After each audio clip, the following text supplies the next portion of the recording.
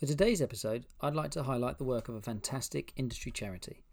The Film and TV Charity supports people in the UK film and TV industry at every stage of their career and beyond.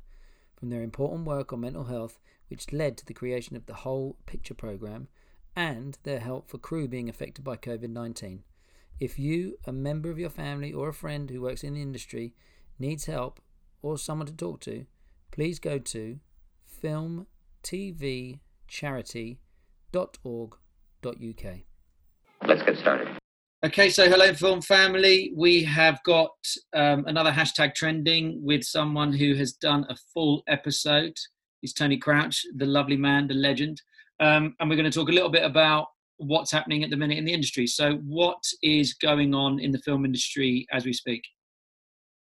So, hi guys. So for us in commercials, if you want to sort of put it in a section, obviously it's similar with feature films and Netflix shows and probably corporate videos and a few other things and music videos, that basically the industry roughly around 10 days ago began to slowly but very surely grind to a halt, where we just found production after production closing down with sort of fairly immediate effect in relation to the COVID-19 epidemic. And slowly but surely everybody's jobs that were in the future that were lined up, they basically all just got taken away and cancelled, or they got slightly prolonged and then they got cancelled. And then in the end, basically the whole industry, give or take, is now in full shutdown, and there is no jobs or likelihood of any shoots possibly within the next 3, 4, 5, 6 months, if depending on your opinion of when the economy might recover or when the industry might begin to start to feel it's safe to advertise again. So because you've been shooting, you're a very busy man, and you were shooting kind of whilst it was all starting to shut down. So were there certain things that you did on set that were different to normal?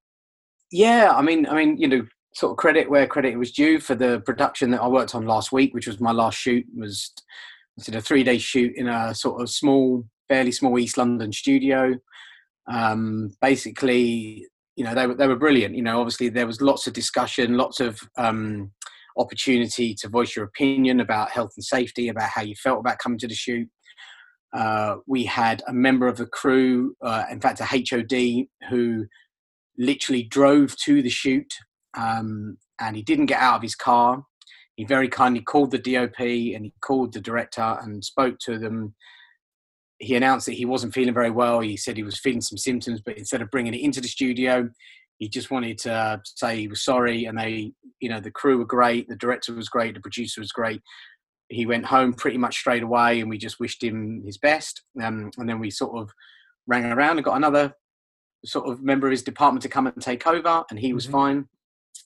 The actual studio itself and the production company were brilliant. They issued guidelines of how we were going to work, which began with certain zones within the studio where the set was one zone, the equipment would be in one zone. When you say equipment, is that all equipment or specific? Specific, like lighting equipment, it was in one side of the stage that only the lighting guys would go and touch, and they would have their gloves on, obviously, and they had sanitizing spray and stuff like that if they felt that they needed it. And then we had art department on one side, and then we had camera department, me on the other. And then the crew would try and keep a relatively safe distance. And then we had hand sanitizing stations throughout the sort of areas of where we were working. And then into the kitchen area of the studio, there was 2 members of staff that basically controlled that whole zone. So the food was brought in, they prepared it, they kept the station really clean as much as they could, obviously, within lots of guidelines. Did you have to queue up for food? We queued up separately, and then we would sit at tables, and we would sit sort of 1 to 2 meters apart on each table. And then they would bring the food to us, and then if we wanted drinks, they would bring drinks, and obviously they would take everything away, and then they would spend the afternoon, washing everything in lots of hot water, dishwasher and everything after everything, and then sanitizing. So the crew never really went in the kitchen or the food area. We kind of tried to keep everybody in an area that they were supposed to be. And then we just checked in with each other. We had a thermometer station. We had antiseptic spray that we would spray little bits every now and then, and obviously we were then washing our hands quite a lot We had a member of the production team that was obviously every now and then, if we get a bit tied into the shoot, she'd go, "Come on, time to wash your hands." And so we were looked after. Okay. And then So we having would a little someone reminding you, just like a little just to say, "Come on," And we had tissues and stations and blowing nose stations and bins that were sealed. And so if you needed to blow your nose, not necessarily if you were ill, but obviously we were in a dusty studio. Some people suffer from hay fever. Some people suffer from allergies. Some people maybe just had a little runny nose and a slight sore throat. But what happened was, if anybody showed real symptoms like fever, high temperature. Mm-hmm. Coughing for more than, obviously they were asked if that was the case, then not to come in and to go home, which we kind of all agreed if that happened to each and any one of us, that would be the way, and we were asked to just go home and come back to the studio, not to go anywhere else, or if we were going to a hotel, to go there and back. I because I live so far away, I chose to stay at a local hotel, so I just literally went to the hotel, checked in, shoot, hotel, shoot, hotel, shoot, home. So I didn't really go anywhere. I didn't really mingle with anybody. But he also said I didn't have to drive 2 hours back. I was just going to say, film sets are you're in on each other. We're quite close to each other. ADs and directors by monitors. People come over your shoulder. How did that work itself out? Well, we sort of put out more monitors, which I didn't mind as a sort of, free charge, if you like. I didn't really charge for that, but we just put monitor stations. So we'd have one for the director and another person, and one for any other ones we wanted to watch. And then, and in terms of our shoot, we had our client for the shoot were in Switzerland, so they never came. Our agency were in Paris, so they never came. So we were streaming to them on a remote link, so they could watch it wherever they were in their own room, and then they were all WhatsApping each other to discuss how we were shooting. So that kind of worked really well. Yeah. So it limited the amount of people even being on the actual set or in the studio. And then the other thing we did is obviously we kind of had iPads. So if anybody wanted to watch on their own iPad, we could stream it to their iPad. Mm-hmm. So it could then be wiped down and cleaned every day. Wardrobe, makeup. We had gaffers, anyone like that wanted to look at monitors. Nice. So we kind of, we made a situation work because we were kind of obviously, some productions were so far into the production before all the real major changes happened that they wanted to continue. And obviously as a self-employed person, we were happy to, because we didn't know how long we were going to be filming for ever again. So we were obviously happy to take the work while we got it. And we, so far so good. We've all stayed in touch, and nobody else has sort of come down with anything. And our producers obviously taken the responsibility to email us once a week to say, anybody feeling unwell, so I can let the people know that one of the crew is unwell. Nice. So which I thought was great, obviously. And then, from a personal perspective, anything you're doing at home, how's it affected life? Yeah, I mean, from a personal perspective, obviously it's changed massively. I mean, I'm at home and we know I've got 2 children. My wife's a teacher, so she's a key worker, so she's teaching today. And my children have gone to school this morning, because it was easier for us as a family to do that. But yesterday we had a full homeschooling day, and tomorrow we'll have a full homeschooling day, and possibly Thursday and Friday, depending on how many children go to my wife's school. Obviously, if my wife doesn't work, then we won't send our children to their school. Nice. So, yeah, I mean, it's obviously a massive change, financially, it's like anyone, it's going to be very, very tough. And quite frankly, nobody really knows how tough, because as a sector of society, the self-employed or the freelancers or the single limited companies, we are yet to be included within that realm of government help. I mean, we will do, because there's enough of us to knock on the door and say, hang on a minute, the universal credit of £93 is not going to, as grateful as you should be for the £93, that's not going to cover what we are used to earning or spending. I mean, obviously everybody's spending is going to change, but we do need as much help as those are employed. It's a time to recalibrate. And everything, everything that we were just kind of going full steam ahead, and it was like earn loads, spend loads, earn loads, spend loads. It's like, okay, let's just chill out. well, let's just put the brakes on everything. If we're not earning loads, let's stop spending loads. Let's stop buying things that we don't necessarily need. Let's stop overindulging and the gluttony of it all, which, I'm massively guilty of in some respects, because, we live life by, hand to mouth and quickness and, let's just order that. I'll get that delivered. That's ready for tomorrow. We sort that. That's that done. And I need that. Well, we don't need, and you're in the motion, and it's so built into your DNA that you just don't think. Now, the only way you're going to think is if you get shocked. Well, you've just had the shock. This is the shock. This is the taser. It's the taser to make you look at your outgoings, it's to make you see, right, what can I cut back on? What do I need? What do I need to survive on? How long have I got roughly before I maybe start earning again? If I do start earning again, am I going to be earning what I was earning pre this pandemic?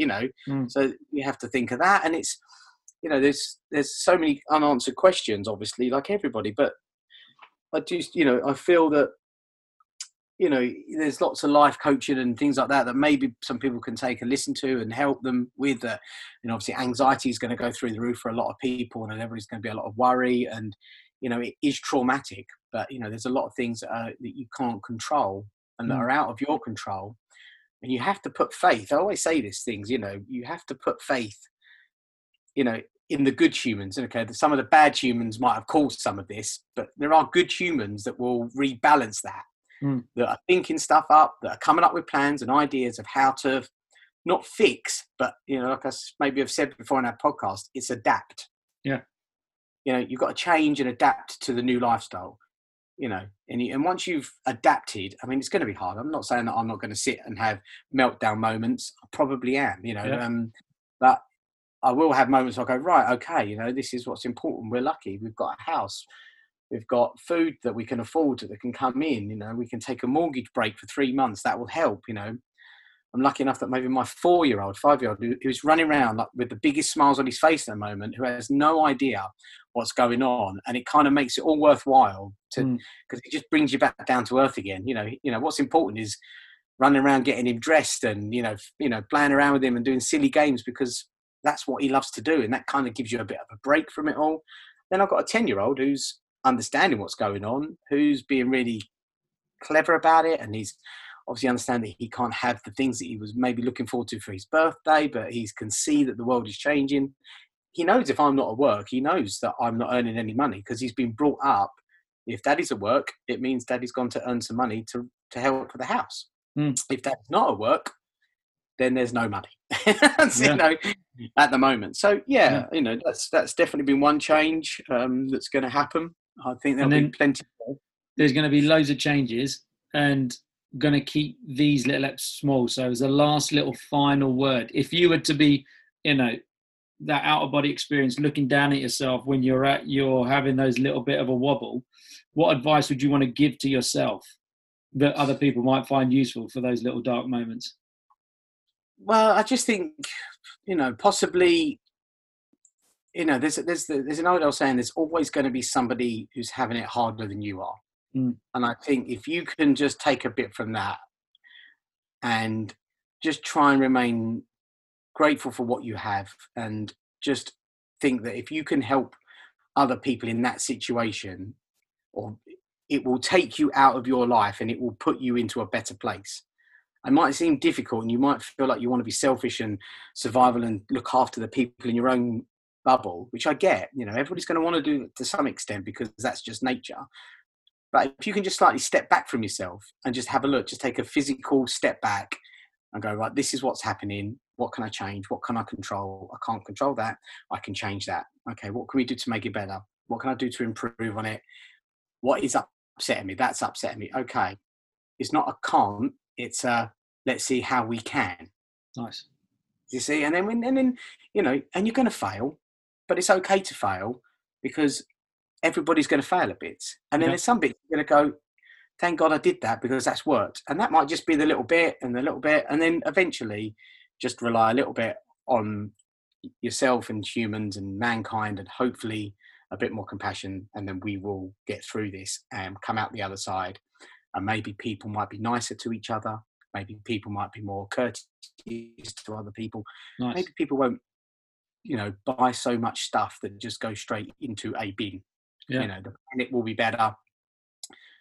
things will change. And look, 5 years, when we're not isolating, I'm coming around, because that DVD collection behind your shoulder, brother, looks amazing. I mean, it's so retro now. I mean, come on, let's do it. 007. That's it. That's all I've been looking at. I'm like, I'm doing every single one of them. Because it's got the 007 on the sleeves. I love it.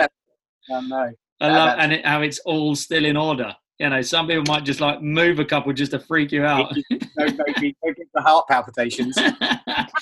Well, look, mate, thanks for coming on. Thank you for chatting. You're welcome. Film Anytime. family, I hope you get some lovely little bits out of this. We're all in it together. It will end. There will be, you know, we're going to be filming soon. If not in the next couple of months, you know, whenever it is, we're going to be all on film sets again, and hopefully we all make it through, keeping safe. Love to the family, dude. Yeah, likewise. And film family, until we meet again, that is a wrap. So that was a chat with the king or queen. In the game, I give it a shout at the end so you all know the name. It's the Film Gods Podcast. The what? The Film God Podcast.